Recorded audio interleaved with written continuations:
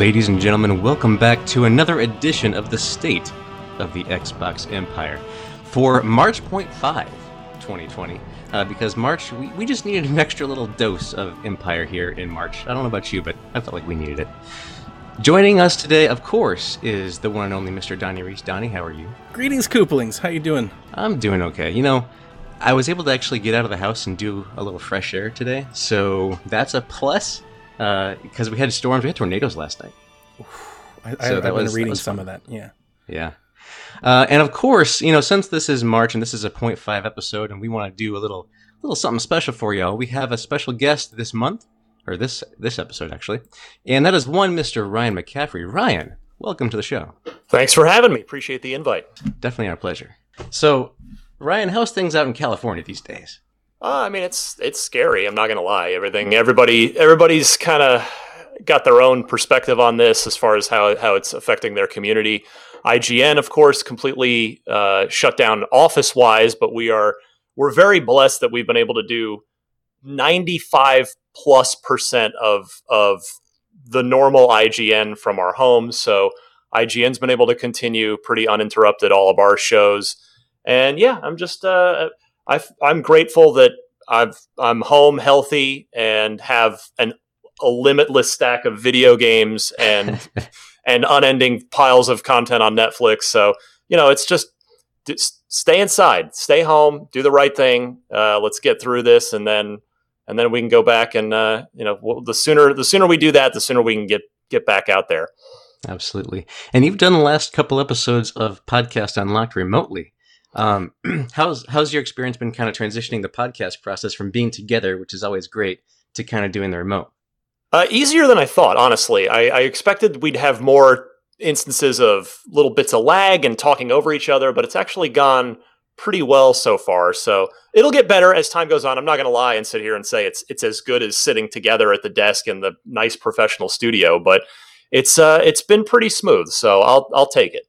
Yeah, and as an listener of every show, you know, obviously with you guys working from home, you have the comments about the dog breathing and the mic and things like that, which is always fine. Actually, as a listener, I love that kind of stuff. It humanizes everybody a little more. Good.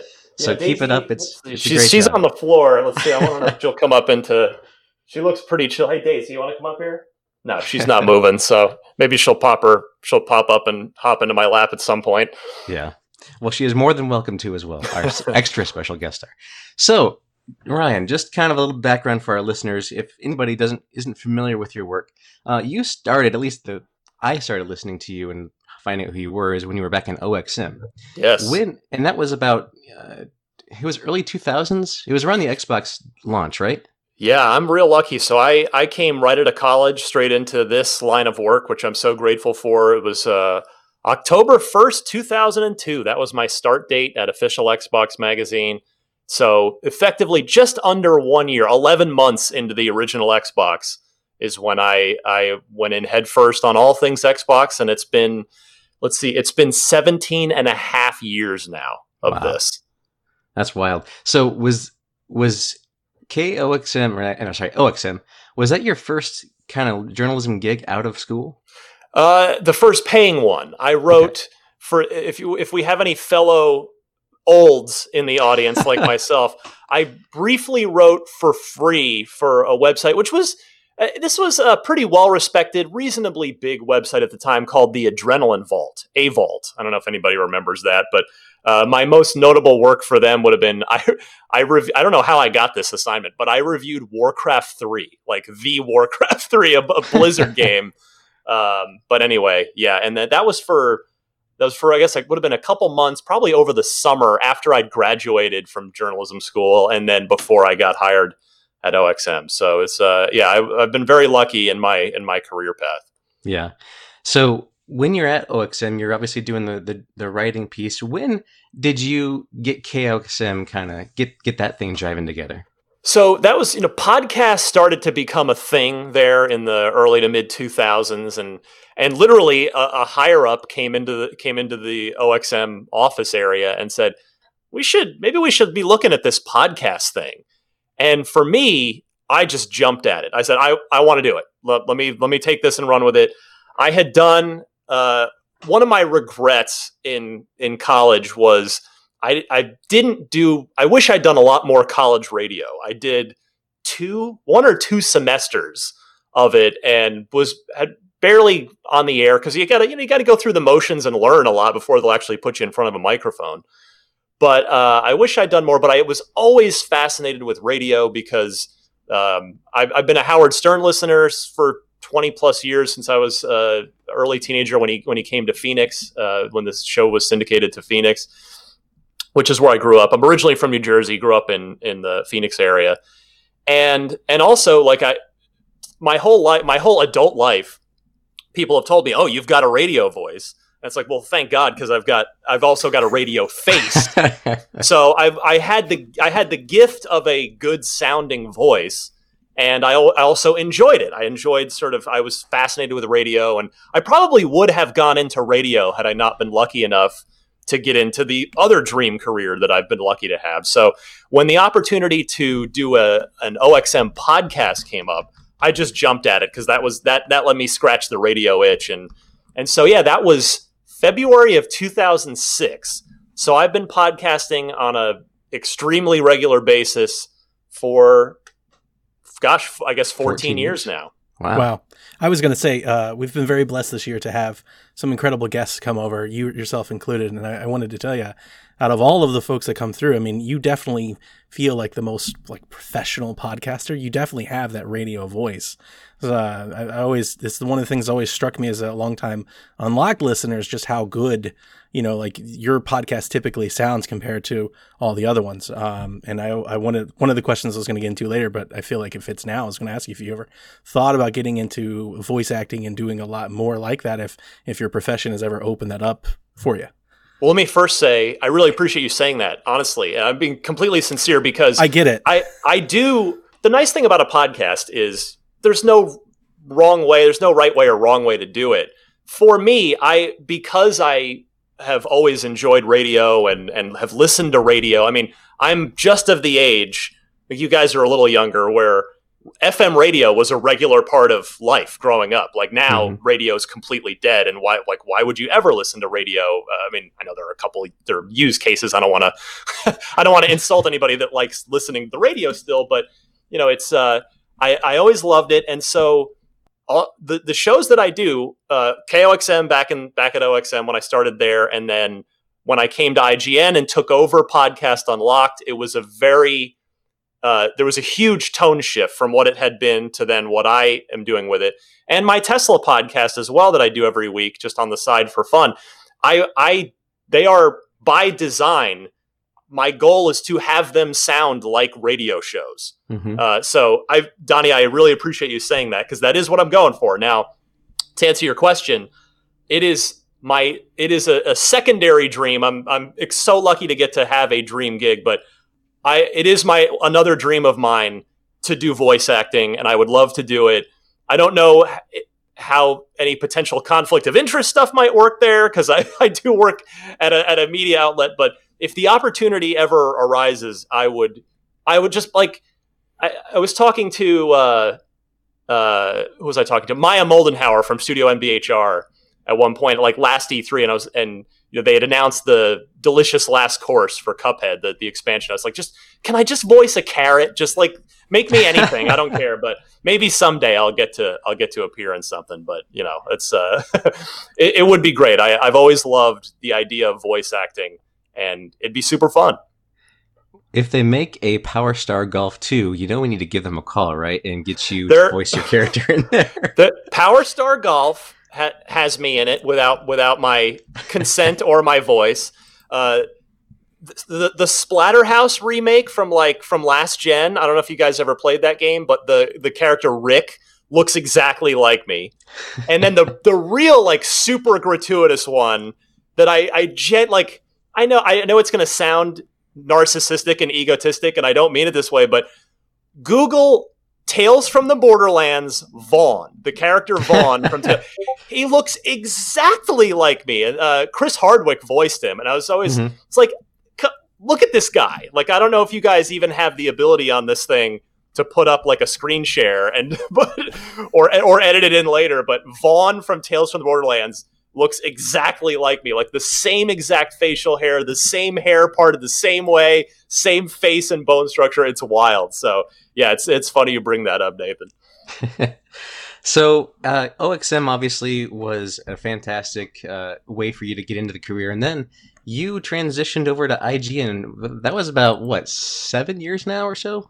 Just about 8. It was May of 2012. Yeah, 2012. Just at the tail end of the Xbox 360 generation. Okay, so with going into IGN, did you immediately, like right away, get into Podcast Unlocked over there? Oh yeah, my first full day, I did my first episode of Unlocked. Did not waste a moment before I went in there and started with that. Yes. And do you remember what episode that was? Somewhere around, like, give or take one or two, it's around 57. Okay. Couldn't tell. Yeah, I wanted. That was always the number that stuck in my head. I don't know if it was 56, 58, but I want to say about 57. Yeah, because I remember listening to it when it first started, the Unlocked People, because, you know, as an Xbox guy at heart, I was always listening to that because I listened to Beyond and everybody else, obviously, like everybody did.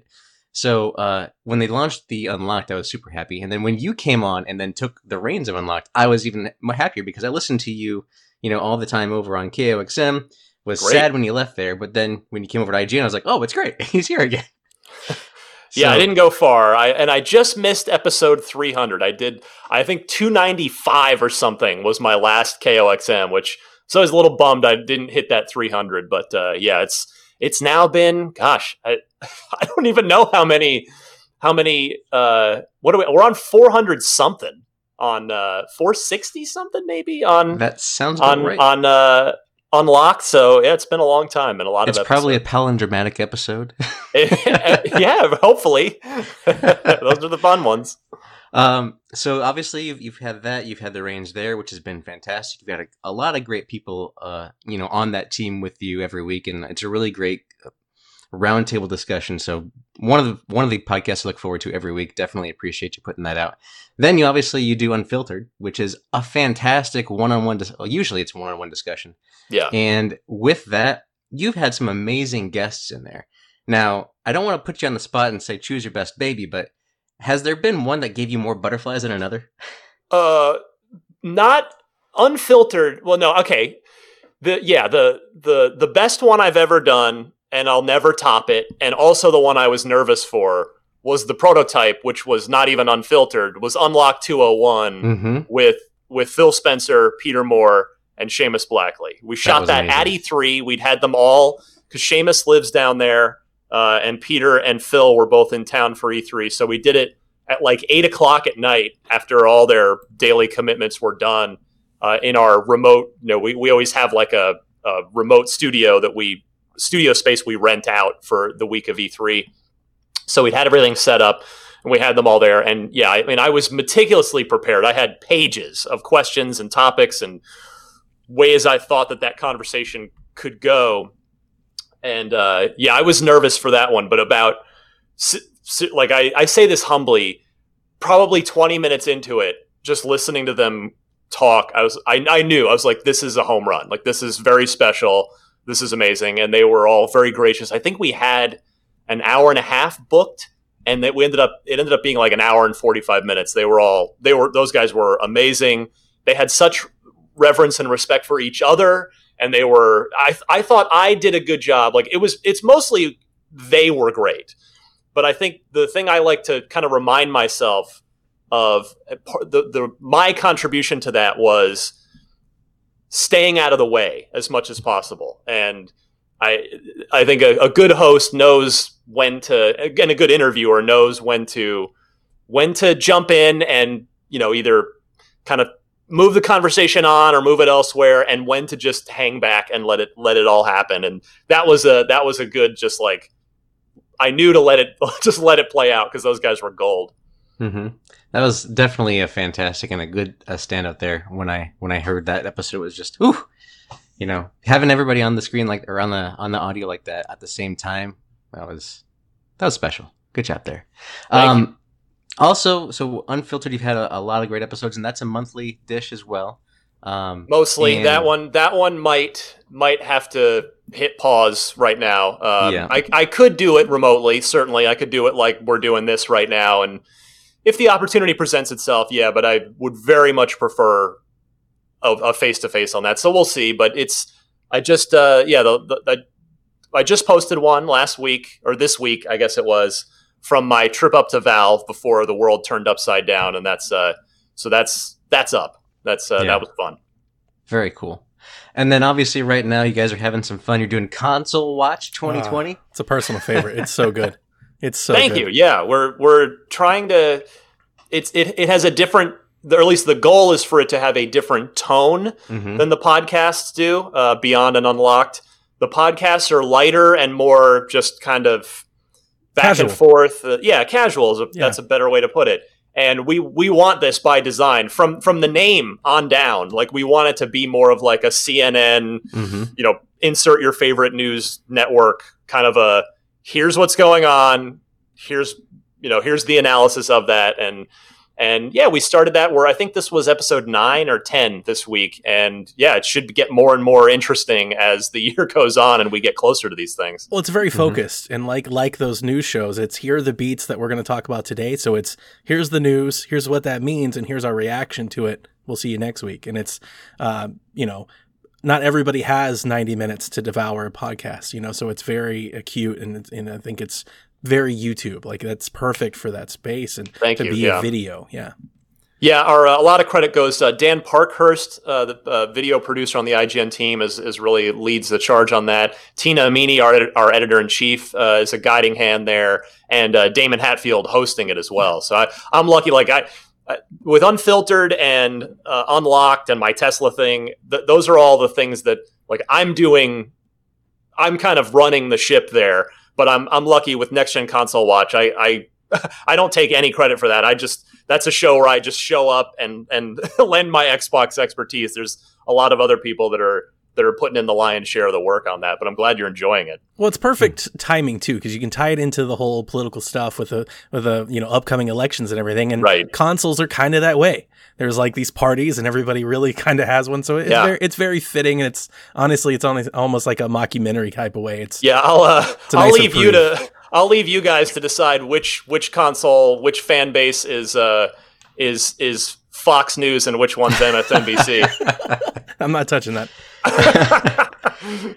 But the timing is super perfect too, because if the consoles still come out in November, and that's when you cast your election for the November ballots, it's perfect. There you go. Exactly. It's serendipitous.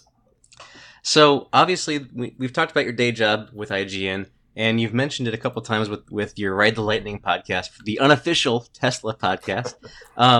Tell me a little bit about why you wanted to start that one.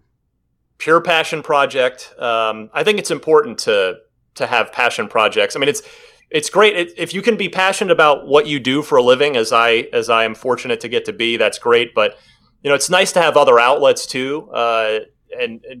We people at IGN, we all love what we do, and we're lucky to get to do what we do. But we all have other interests outside of video games as well. And for me, I've been a car guy since I was a little kid. I mean, my dad used to bring me home. It felt like every day as a kid, but it was probably like once a week or every other week. He would bring me home a Hot Wheels or Matchbox car when he would come home from work, if he would stop at the store. And I had a whole hope chest just full of Matchbox cars. And I would play with those things in our basement in New Jersey for hours. And I always loved cars. As a little kid, I could identify like every car, the make and the model. I just knew cars, loved cars. And I could continue down the tangent on that story, but to bring it up to answer your question, I fell in love with Tesla when I became aware of them. They're a Bay Area company. They're right here. And when they started making the original Roadster in 2008, and just everything they were doing, I was like, wow, that's amazing. And then I got to drive one, the original Roadster at one point, and the light bulb just went off for me at that point. I fell completely in love, and I was like, this is exactly where cars should be going. I love this. And I started diligently following them ever since. And eventually, my wife, I couldn't afford one. The Roadster was a 6-figure car. Mm-hmm. Then they started making the Model S sedan, and that was effectively a 6-figure car as well. So that was out of my price range. But my wife just got sick of hearing me talk about Tesla. I would just be like, yeah, and they're doing this and then this and this. And she just got tired of it. And so I thought, well, I have an outlet for this. I know how to do podcasts from an infrastructure. Like, I know what software to use. I have the mics.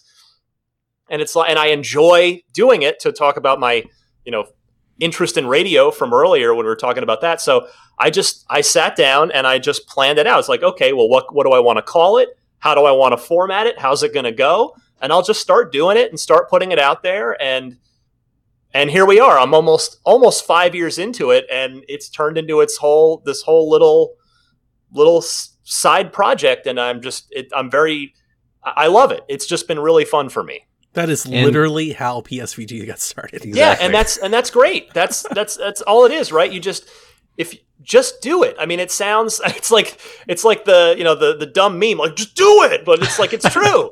Just go out. Just if you're interested in something, and don't wait around for life to hand you something, because it's never going to happen. You just go out and make it happen. If you have the means and you have the will to do it, just go do it. That's how my wife would connect on that story, because I used to be a person, and I'd be joining the forums and Discords and the wikis and the pages, IGN stuff, and I would always be chatting with these people. I'm like, they missed this, they didn't say this, and I would have said this. And she's like, so say it. Yeah. So start a podcast and start saying it. Exactly. It's always good to have a wife that's supportive of that kind of an outlet of a passion. I think she's like, look, stop saying it to me. Go say it to other people. And even I think, when I even told her, like, well, yeah, I want to get the Model 3 for our next car, and it's the affordable one I've been waiting for. And I think for a while she was like, okay, it's, whatever. It's still expensive, and now, she's come around now. Like, she sees, like, I landed an interview with Elon Musk last year, and she sees it's like, well, I guess this is a thing now. I guess you're doing this. So yeah, just get out there and make it happen. Because, even if even if you have one listener, it doesn't matter. You're doing it. You're creating something, and you're putting your time and energy into something you enjoy. Yeah. Part of the reason why I got into podcasting a long time ago too is like something that you said similarly. Just get out and do it. Kevin Smith was talking about, just get out there and podcasting and just do it. And if you want to make some content, no one's going to tell you no. You can just drive your own destiny. And that's part of the reason why, like, when Donnie opened up the PSVG thing, I was like, hey, I'll help you guys out. It was always my intention to step aside after a while, but here I still live. But it was always fun. And it's good to hear that too, especially for anybody that's out there that's listening, that's got the ideas. Just do it. Exactly. Take the initiative and do it. It costs nothing. I mean, okay, the microphone, but it's like you can even... the costs are minimal. Let's put it that way. I use Audacity. I'm a PC guy. I don't know if GarageBand's free on the Mac side, but... like, I'm a PC guy. I use Audacity. It's a free program. And then I have, I originally didn't have this microphone. I had, forget what I had before. But yeah, then my wife got me this for, I think, my birthday one year. And I want to say it's like $150, $200 mic, and that's it. And then it's my hosting costs for which is, I think I pay $30 or $40 a month. Cause I like to do premium, like high bitrate file sizes. I want it to sound good. So it's all right. So yeah. So I think it's cost me $480 a year. And then the microphone was a one-time cost. It's you can do it. It's right there in front of you if you want to do something like this.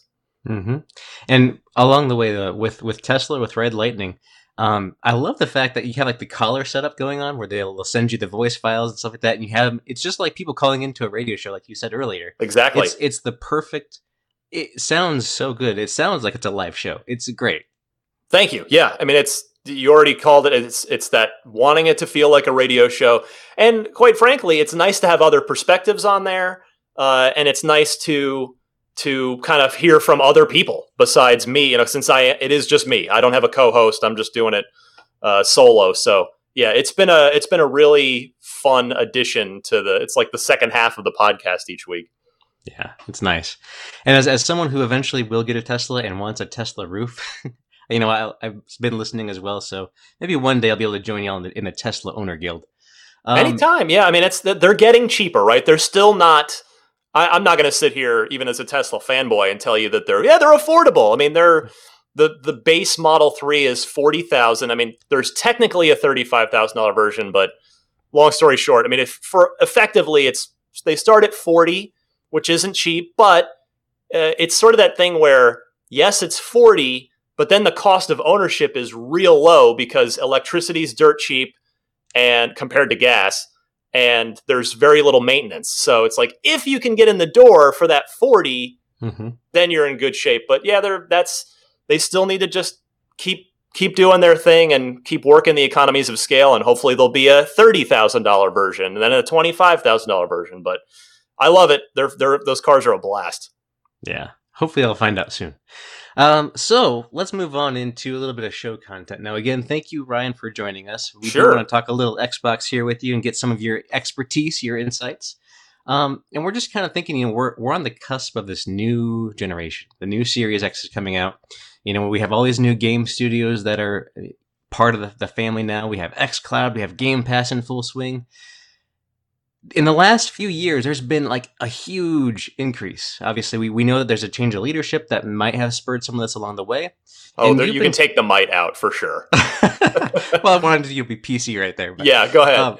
But we know that, you've been covering Xbox, like you said, for about 16 or so years now. So you've seen the ups and the downs and the ups again, it seems.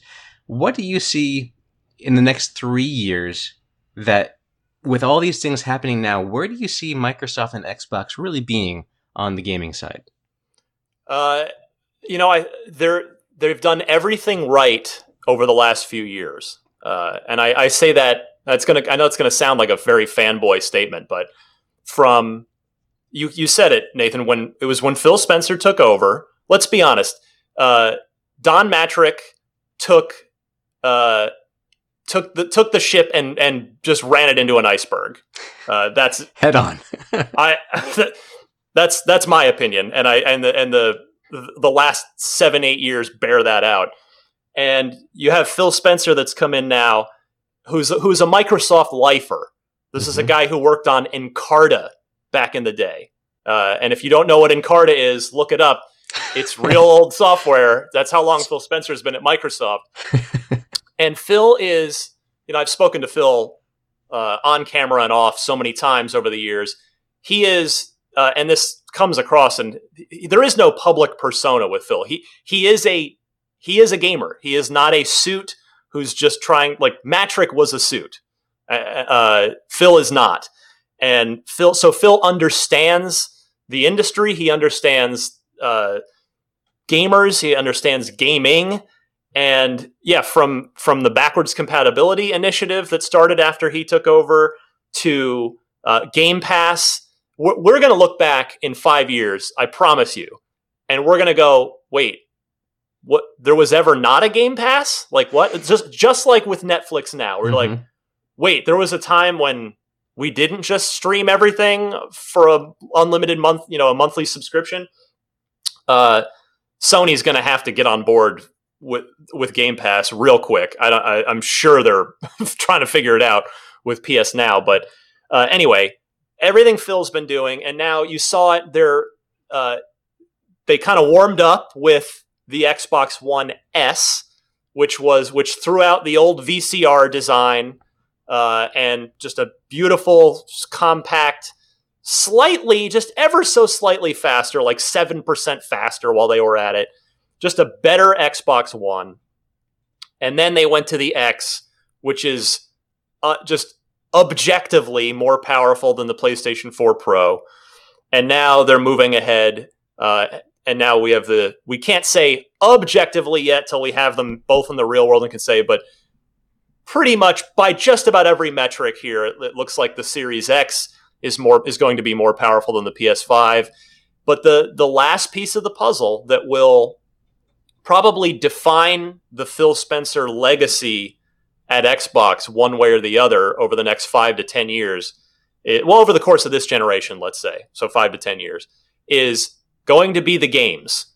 Can all these new studio acquisitions produce great games in the way that Sony's first-party studio portfolio, I should say, has been able to do. Now, not every of the 15 studios that Xbox has now, they're not all going to be cranking out God of War caliber things. Last of Us that's just math. That's and also they're not all going to be doing 4-year AAA $80 million projects. People like Double Fine are probably going to continue to do what they're doing, which is make super cool, super interesting, smaller scale projects that can be done with a team of 20 in a year or a year and a half. That they'll have content constantly on Game Pass. But nevertheless, I'm rambling now. But my point is that whatever these new studios are able to do or not do in this coming generation will sort of define the Phil Spencer era at Microsoft. Do you anticipate? We had a question I wanted to ask you now, since you said the word acquisition. Do you anticipate we'll hear any more news? Do you think that there are more developers they can add to Xbox Game Studios as they launch the Series X? It wouldn't surprise me if they've got one or two more up their sleeve. I know there was from the not GDC talk during couple weeks ago. It was somebody on Microsoft had said like 16 studios. So who knows if they just slip of the tongue there or what that was. But I was certainly Remedy was the subject of seemingly, I guess now we could say, unfounded rumors about was Sony going to acquire Remedy? Yeah.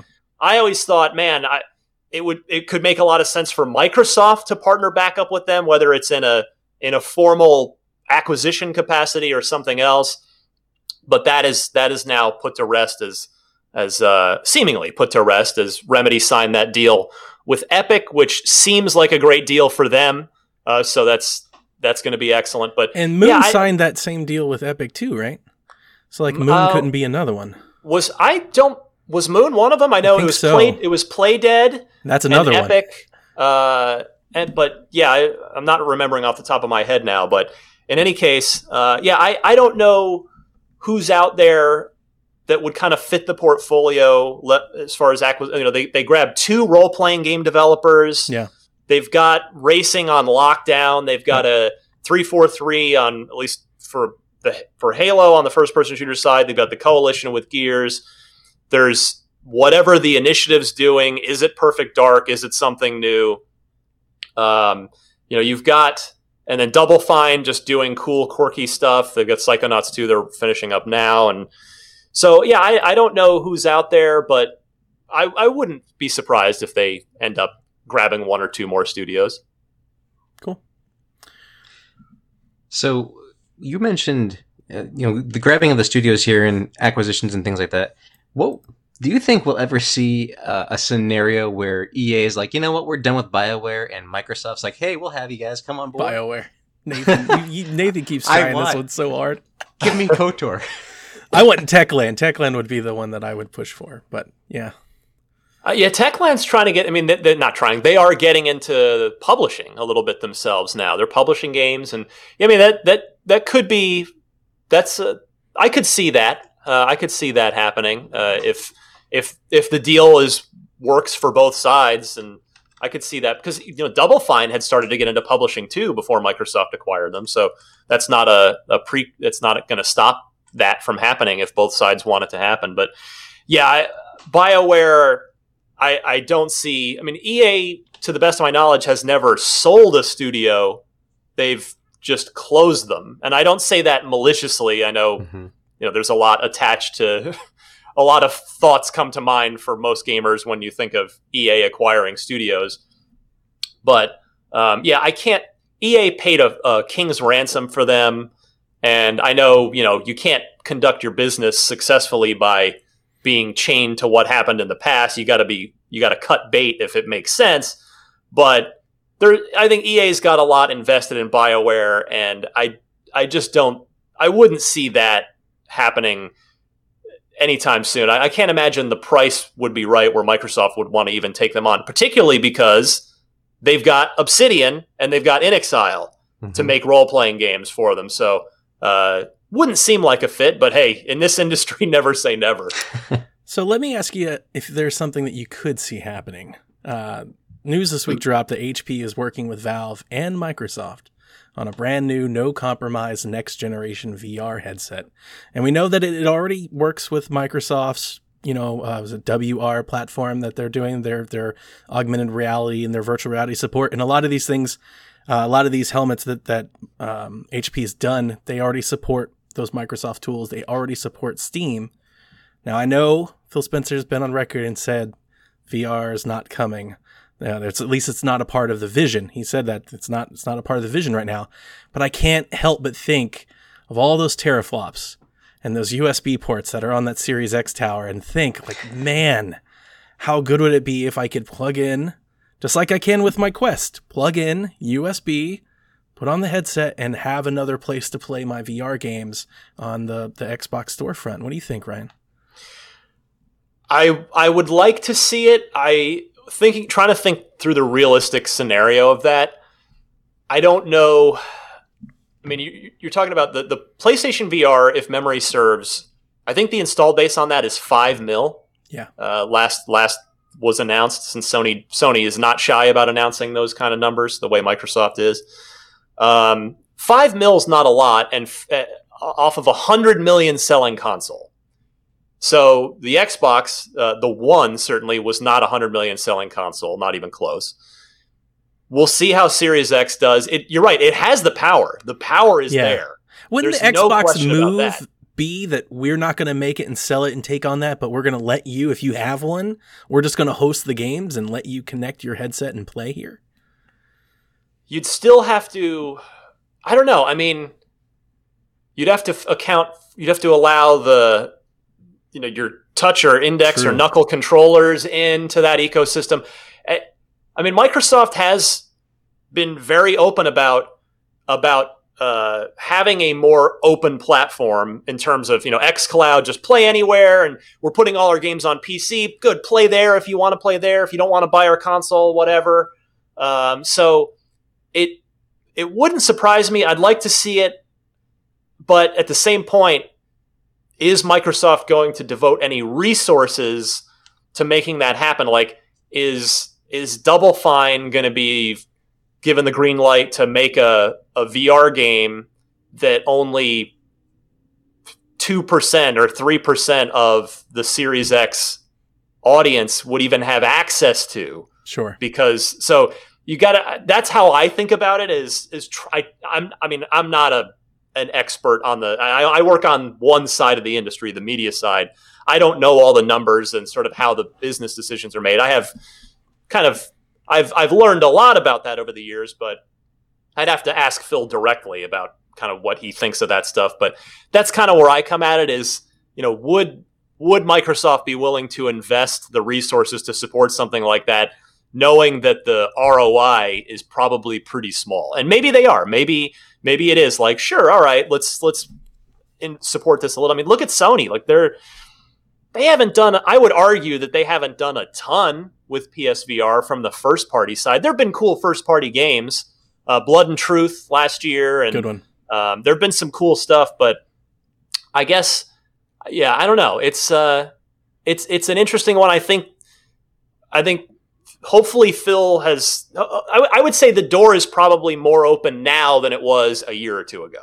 I guess I'll answer it that way. I selfishly asked just because, having known that you're playing Alex and I'm playing Alex, I just want Game Pass for my VR headset, so I don't have to keep buying them $60 every time. Like, man, Game Pass for VR would be fantastic. Anybody could do it. Everybody should do it. Oculus. I want Game Pass for everything. That's the ongoing joke on our show and our network is I want Game Pass for everything. I want Game Pass on Switch, on PlayStation, on Oculus, anything that I play games on, I want Game Pass.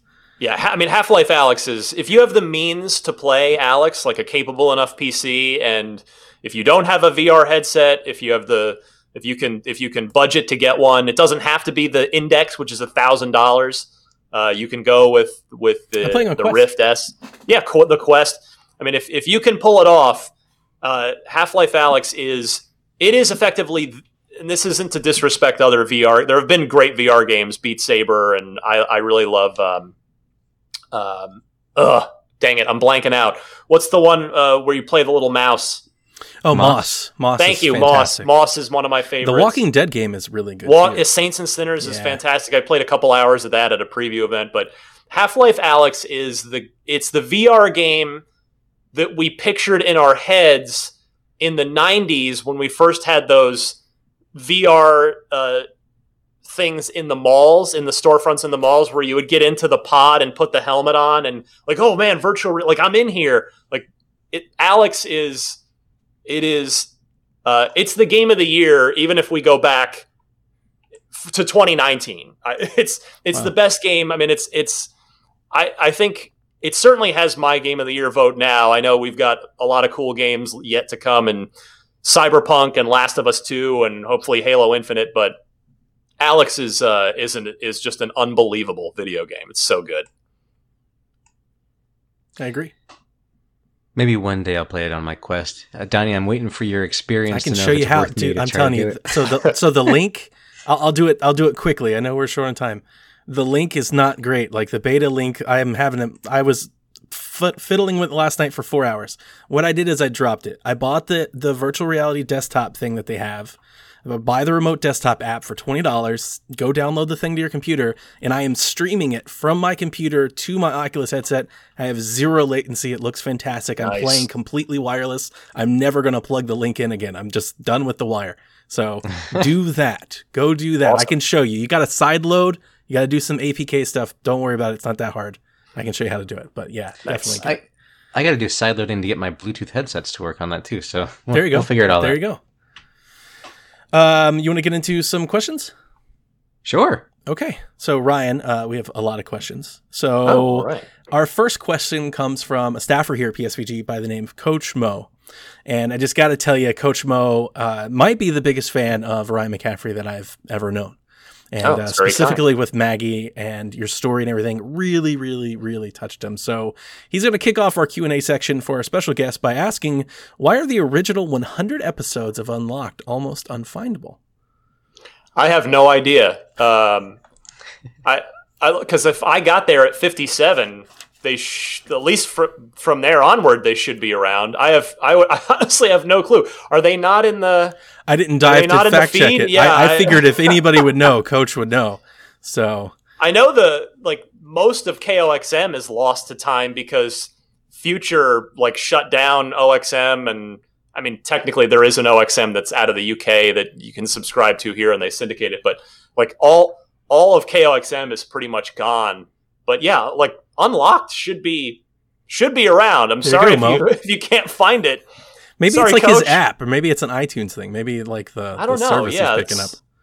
Huh. Doing some iTunes fact checking right now. April 23rd, 2014, episode 142 is the longest to go that you can get. Wow. Huh. That's interesting. There you go. Well, sorry about that. Yeah, I don't quite know what to say except I'm sorry. Get Tim Cooks on the line. Q wants to know, do you think Minecraft Dungeons will be delayed? And is there still hope? I mean, I presume Q is referring to the tweet that the official Minecraft Dungeons put out. It sounds like they are just... I appreciated the transparency by the team there, saying, hey, this is new and challenging to all of us. We're working from home. We're trying hard to make April. But I don't think anyone would begrudge them if they need an extra 2, 3, 4 weeks, whatever it is. So, I mean, let's be honest. No one should be mad if that game slips out of April. And if you're mad, play Ori and the Will of the Wisps. Yes. Give Bleeding Edge a try. We've already got two. Not before Ori. 2 first party. Yeah. Well, no, certainly not. But we've already had 2 significant first party Xbox releases in 2020. We didn't get 2 last year until September. Remember, it was Crackdown 3, true. And then nothing till Gears 5, and that was it. Yep. So we've already matched 2019's total 3 months into 2020. So yeah. I mean, we have a special guest, so we're not going to spend a whole lot of time talking about what we're playing like we normally do. But I just went through all the dark area where you've got to follow the fireflies and everything to get the pendant in Ori and the Will of the Wisps. So I think I'm 60, 75% there. I got to get one other pendant, and then I guess march to the end. Guys, I gotta tell you, for those listening to the show, it's one of the best platformers I've ever played.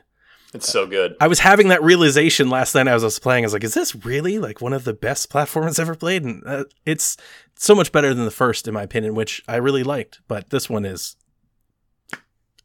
fantastic. Yeah, I'm not even as far as you are, but it's next on my list because I started it and then had to stop to review Doom Eternal, which was brilliant, and then I went into Half-Life Alyx because, again, I mean it's Half-Life.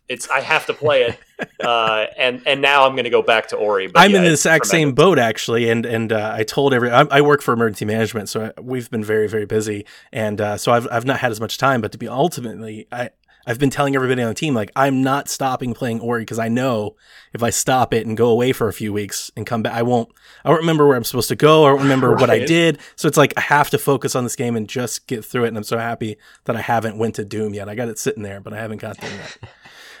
My question that I brought to the show, and I'm going to go ahead and pair this with a good buddy of ours, Sean Capri. The question that I wanted to ask is, what do you think is a dream Series X launch lineup, or like that year one lineup, what we're looking forward to? And then I'll tack Sean Capri's on here, and he asked, Viva Pinata for spring 2021? I think, well, I'll start with there because I actually think Viva Pinata was ahead of its time. Like, you look at Animal Crossing now, you look at, I mean, I really believe, and kind of a lot of mobile games that kind of take a lot of that sort of style, not stylings, but gameplay hints from. I would love to see Viva Pinata come back. I recently introduced it to my 8-year-old daughter, and she loves it. She loves that game. It's and it's just watching her play. It's been interesting because like it holds up pretty well, but there's still a lot of kind of dumb now tutorial things that it makes you do that. But yeah, Viva Pinata had such a great art style. It was a secretly great game. Love to see it come back. But as far as like launch lineup, I mean, the big thing I want, and I know this is just maybe kind of a cop-out answer, but I just want Halo to go to return to its glory. 5, the multiplayer was tremendous. I'm just going to make sure I'm clear about that. Awesome multiplayer in 5.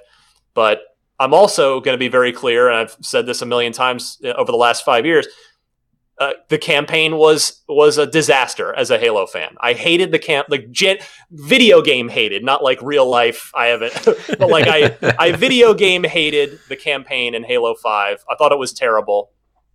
And so I just want Halo to get back to being one of the top, like inner circle, top tier franchises in gaming, which it's slipped out of that. And I want it to get back to that. I like that, for better or for worse. I like that 343 is changing it up here. We've seen the new art style, kind of a soft reboot on the art direction. And it's those teaser trailers have kind of given hints that maybe it's going to be like a big open ring, go anywhere kind of thing. So I say good. I mean, because they've more or less been following the Bungie blueprint from a game design perspective since 343 took it over. So great. Let's see what 343 wants to do with this and really make it their own. So I want Halo to be awesome. We're almost certainly going to be getting Forza Motorsport 8 as a day one launch title. And then I talked about this on Unlocked right after the holidays, right at the beginning of 2020. But I think there's got to be one other first-party launch title in there. Probably not a AAA like Halo and Forza. Those are AAAs, but probably something the next tier down. And when you kind of look across the portfolio of all the studios now, it could be something from Obsidian, because the Grounded team is tiny. It's 14 people. Whatever the Pillars of Eternity team has been up to, sure, maybe they could be ready for launch, so we could have a cool first party RPG. So that they might make sense. I mean, Fable's not ready yet, certainly, from Playground's second team. That's probably, my guess is that's going to be a second Christmas game, fall 2021, along with probably Forza Horizon 5, which is I can't wait to see what if Playground ships 2 games next fall. That's going to be insane. But yeah, I feel like there's probably one more first party game in the launch lineup for this year, so that and Microsoft will be able to come out at E3 when they show it all off, or whatever exists in place of E3, I should say, and they'll be able to say, here's Halo, and they're going to actually show it off. Probably here's Forza and show it off. Here's the other thing that you didn't know about, and guess what? You can play all of that on day one through Game Pass, because even if you're not already a subscriber, every Series X comes with, I'm sure, at least a 14-day trial for Game Pass. So effectively, the Xbox Series X will have the largest launch lineup in history, because thanks to compatibility in Game Pass. Mm-hmm. So yeah, they've just got to deliver those games like we were talking about earlier. I was going to follow that up. So when the Xbox One X launched, we had some second-party exclusives, right? We had Rise, Dead Rising 3, Power Star Golf. I'm going to throw it in there. I love that game. So I wanted to ask... Peggle 2 was an exclusive. I'm sorry, which one? Peggle 2. Yes, that's was true. A timed exclusive. It wasn't a day one launch title, but I think it came out like a few weeks later. It was December of that year. So yeah, you had a secretly decent launch lineup with the Xbox One. Do you think that those partnerships are still needed? Or do you think because Microsoft has put so much into their first-party game studios that, like, I guess the question I'm trying to ask is, has Game Pass kind of replaced the need to secure a second-party exclusive? Like, even if the game is available on another console, it could just be available in Game Pass, and that is kind of like the edge to maybe go Xbox's way? I don't know. I think those relationships are still needed. Okay. I really do. Again, to the point earlier, most of the new studios that Microsoft has acquired over the last year and a half, 2 years, are probably not ready to put games out yet. They're all. I mean, yeah, we saw Bleeding Edge just shipped. That was in the works prior to the Microsoft acquisition, so that's out now. Same thing. Grounded is supposed to be heading into early access or game preview soon. That was in the works prior to the Microsoft acquisition. But then you had Elsewhere at Obsidian. You had the Outer Worlds team just shipped that game for a different publisher, not Microsoft, but they were able to get it in Game Pass, which Sony, couldn't offer, obviously, to your point. But I do still think you need those. The bottom line is the Xbox, even with all these new studios, still needs as many exclusives as it can get.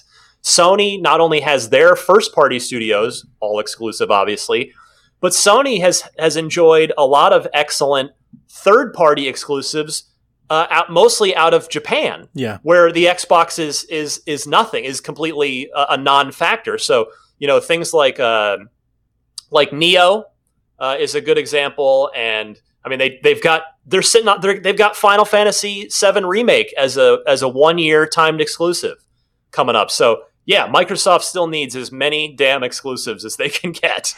It's spot on. Our last question comes from Brad. He says, Series X in next gen is taking over, but I just bought an Xbox One X, and I was happy to hear that Xbox will continue supporting the older consoles. How long do you think this support will last, and what games are you most excited to play before the Series X releases? Well, we've been promised at least 2 years of support, and I think having purchased an X, the X will... The original Xbox One is going to get phased out first, just obviously for power reasons. The One X is a 6 teraflop console. We don't know yet where the Lockhart console will come in power wise. Obviously between 6 and 12, whether it's straight in the middle at 9, which is where the PS5 roughly is, we'll see. But I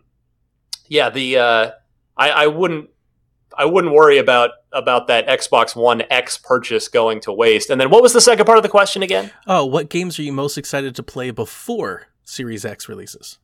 I'm very lucky to have just played 2 of them in Doom Eternal and Half-Life Alyx. I know Half-Life's not an Xbox game, but Doom Eternal for sure. And then absolutely Cyberpunk. I mean, I secretly, even though I know I would like it, I never really got into the Witcher games because, and Nathan, you may be able to relate to this, or if not now, you might be able to in the next couple of years of your life. When you have a young kid at home, you don't have as much time to play. Mm-mm. That's just that's the reality for most people. I won't say it as a blanket universal statement for all parents. It's applied to me and a lot of parents that I know and work with. I just can't do a 150-hour role-playing game. Like, I know I could start playing The Witcher 3, and when it came out, I knew I could start. My daughter was, that was 2015, so she would have been like 4. I knew, like, okay, if I start playing this Witcher 3 game, I'm probably going to really like it, but I know there is just no realistic way I'm ever going to see the end of it. It's never going to happen. And I'm kind of a completionist in the sense that, not in the collect every achievement, find every secret kind of thing, but if I start a game, I want to finish it. That might just be the reviewer mentality in me. I don't play a lot of games just a little bit. If I play something, I tend to always want to finish it. So anyway, so even though I wasn't a big Witcher guy solely for the reason that it was too big for my my allotted time, I'm very much looking forward to Cyberpunk because it's a first-person role-playing game, and really it reminds me so much, having sat through 2 behind-closed-doors demos of it. It reminds me so much of the original Deus Ex, Warren Spector's Deus Ex from the year 2000, or maybe it was 99, but the original Deus Ex, and and I mean that in the most complimentary of ways. It looks so good. So and I'm sure Cyberpunk 2077 is going to be a pretty big game, but yeah, I would be surprised if it's Witcher 3 big. Well, so yeah, I'm really looking forward to that. But yeah, I would say having just finished Doom, that was a big one for me, and Cyberpunk's next. So we'll see. And that's jury's still out on Avengers. We'll see. They've got to win me back over a little bit on that. But I think if they just show more of the later game stuff, they might be in pretty good shape there. Brad, I'll speak to Seth as well. Seth on our team over in the Discord also just got an Xbox One X. So I wrote down a few: Resident Evil, Gears Tactics on PC, Super Mega Baseball, Minecraft Dungeons, Dying Light, and Cyberpunk. Hopefully they come out before Series X. We'll see. Well, Dying Light's just out. Kind of, they haven't said anything about. They just went that away. One. Yeah, which is fine. Hey, make the game you want to make. There's plenty of other things to play in the meantime. The last one I wrote is Tell Me Why, which that should be interesting too. I presume that would be out before Series X, but I guess we don't know that. Yeah, I don't know if they've put a window on that. And then, I mean, here's a game that I don't know how much I don't know if I actually want to play this or I just want to watch videos of it, which is Microsoft Flight Simulator, because of how stunningly gorgeous it is. So it's like just to see like how all the various landmarks and things like I don't know if I really want to actually play it though and and fly the planes, but I want to see that game. We had 6 more questions, Nathan, but we're out of time. So we're out of time. I know. So Ryan, again, we want to thank you for coming in and joining us on this episode, and just want to give you a chance to plug anything that you wanted to plug and go in there. Appreciate it. Yeah. So if most of you watching this that are familiar with me probably already know that I do Podcast Unlocked, IGN's weekly Xbox show. You can find that it's Tuesday or sometimes Wednesday, depending on our recording time, but that's every week. IGN Unfiltered, my one-on-one monthly interview series, that airs once a month. There's no sort of set schedule for it other than once a month, but you can, if you just look it up on YouTube, you'll find all the old. There's 48, 49 episodes now, so there's a lot. There's people from. There's Xbox executives, there's Sony executives, there's a lot of cool game developers, a lot of interesting people I've spoken to over the years. And then, hey, if you're interested in Teslas, electric cars, I do my Tesla podcast on the side, Ride the Lightning, the Tesla unofficial podcast. That does have a schedule. Those episodes go up every Sunday at 9 a.m. Eastern Time. So if you're listening to this live, there's a new one waiting for you. Check it out. Yes. So again, thank you, Ryan, for taking the time. We really appreciate it. Donnie, any final thoughts for this show? No, I just want to thank you, Ryan. Thanks for coming on. I think we have a big network of fellow podcasters, and they all have their own shows and everything. And I think I speak for all of them when I say we all look up to IGN. It's kind of like a leader in this space. You guys have done it for so long, specifically you on the Xbox front. I mean, you've covered it for years and years, and you got to be the go-to source. So thank you so much for joining us and just kind of stopping by and giving our show a chance. And it means a lot. Appreciate you having me, guys. This was fun. Yeah.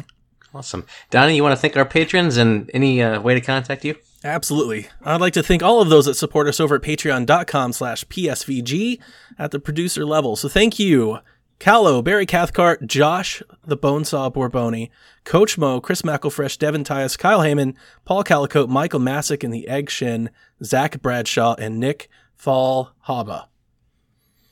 I don't know how to pronounce his last name. Fall Haber, Fallaber, Fall. We're going with Fall. He'll write in. Yeah, he'll message you and let you know. And that's and it. Where can people find you, Donnie? That's at Playing Nintendo. That's it. Playing Nintendo on an Xbox podcast. That's right. Hey, man. And you can find me Don't at hate. Voiced by Nathan on Twitter. And you can find the show at the Xbox Empire on Twitter. Feel free to stop by and say hello. Let us know how wrong we were. And again, thank you for listening. Thank you for taking the time out to watch if you're watching live.